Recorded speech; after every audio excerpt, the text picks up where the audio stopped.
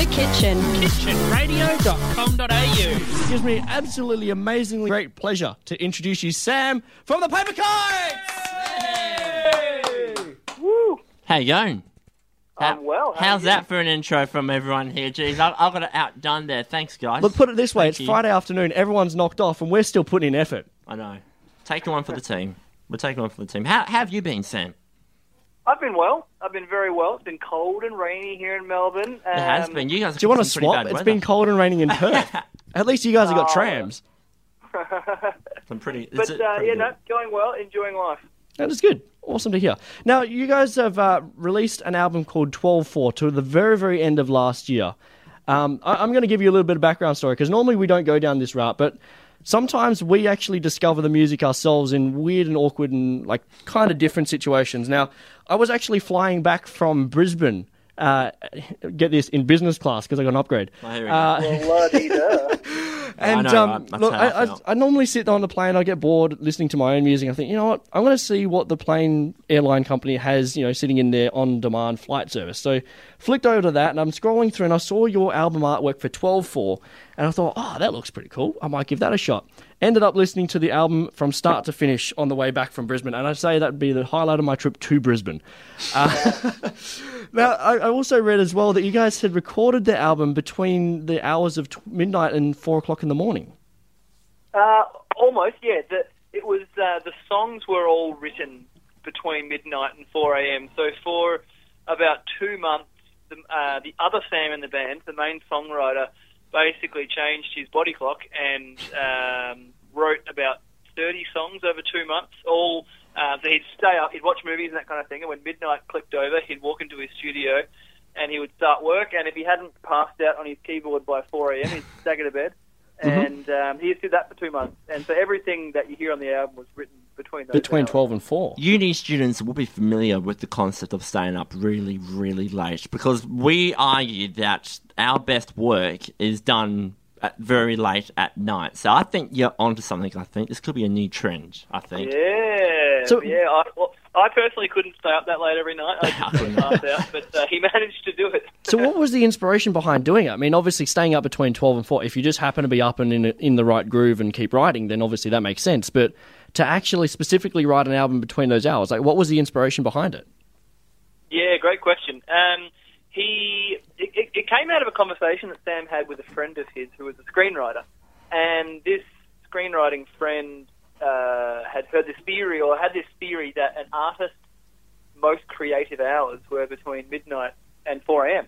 And Sam's the kind of guy that when he kind of gets an idea in his head or something clicks in his mind, he's like a steamroller. Yeah, And this kind of inspired him. He thought, wow, I know. maybe I'm missing out. There's some untapped element in my mind that I haven't yet discovered because I haven't yet forced myself to write in those hours. And once he told us, guys, I want to write between midnight and 4 a.m.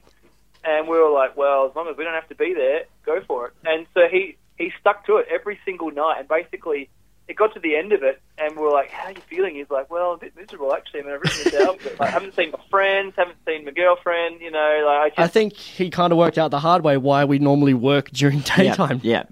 that's why, we all work at the same hours, so we can all hang out at the same hours. Yeah. But he was committed to it, and he did it, and we were thrilled with the results that he came up with. Yeah, Nice. it's To be- definitely an amazingly good album. Like, I'm not blowing smoke. That is my legitimate response to the album. It's just super, super nice to listen to. And to be fair, I'm still waiting for... You mentioned that portion of your brain which just allows you to keep going. I've been alive 22 years and I'm still waiting for that brain to turn on in my head. It's just not happening. So, Stick at it, mate. It'll get there eventually. yeah, Did tell you- him, give me some tips Did you afterwards. just say that brain in my head to turn on? That part of the Okay. brain in my head. Specifically a section. Sorry, yeah. Okay, So sorry. you could argue my The brain actual hasn't been brain. turned on either.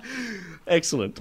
Now, speaking along the lines of your night shows, actually, in terms of like, writing at night, that sort of thing, your live show is based around that concept of nighttime. It's called Midnight. Explain a bit about that. Well, we'll start by noting that it doesn't actually start at midnight, as some Right. people do. Rock up in midnight, Important. everyone's gone home. Yeah, that wouldn't be the strongest move. We've got 7 supports, and we're starting at midnight. No, so what we're doing is we wanted to do something a bit different. Normally when we go out on tour, we kind of, book all the normal kind of venues. We write on a whiteboard all the songs that we want to play. We kind of shuffle the deck and get a nice order going, and we go out and play them.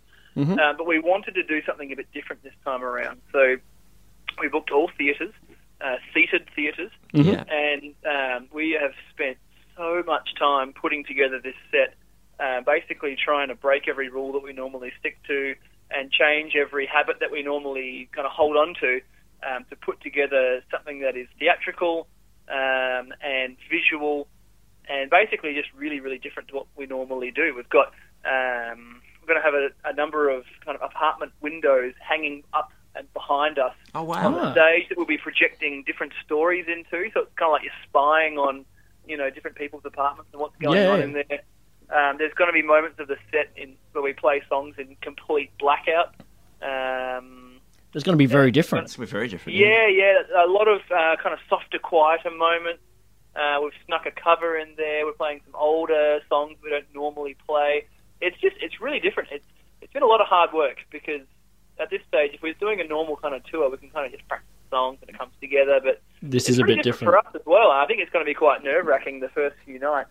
So, I mean, normally people come up to us and say, "Oh, you don't put any effort into your show. You just come in and do what you do," and we have to agree sometimes. We just with our we show just wing it. But I especially. mean, that's got to take a lot of planning and preparation to go ahead with. Yeah, it has taken a lot of planning, and we're still kind of, even though it's only a few weeks out, we still have a lot to do. We're working with a technical crew of people. There's, a normal kind of sound guy and a normal lighting guy, but then there's other teams of guys that are working on the visuals. We've been shooting a lot of content that's going to be projected, and it's a lot of work. And especially the first night of the tour is in a few weeks in Sydney, Yeah. and we're and the biggest show of the tour as well that night. And we've been thinking a lot about that night, and trying to make sure that we're going to be in the right mindset to kind of. Normally when we walk on the stage, we're going to start, a bit of an exciting intro track and start with a big song and kind of blows out the nerves, and we get going from there. But we're starting really, really delicately. Yeah. The five of us kind of gathered around one mic, and so we're going to really have to get in the right headspace Zone, to walk on yeah. stage and deliver that right Yeah. from the start. Of course. with everyone sitting down comfortably, watching our every move. And when you're standing, you kind of have a drink, and there's someone in your way, and when you're sitting, you just focus. So the Yeah. crowd's going to be staring at us. It's terrifying. Adam here likes to do things differently. He likes to start standing and then sit down towards the end because he kind of gets a bit tired. When have I ever done that? At the very start, you did. You've gone a little bit better lately, but there's still Look, a bit of work I to do. have full intentions of sitting down at the Astor Theatre on July 1st when you guys come and rock the Perth side of your tour, which is going to be absolutely amazing from the sounds of things, obviously, Sam.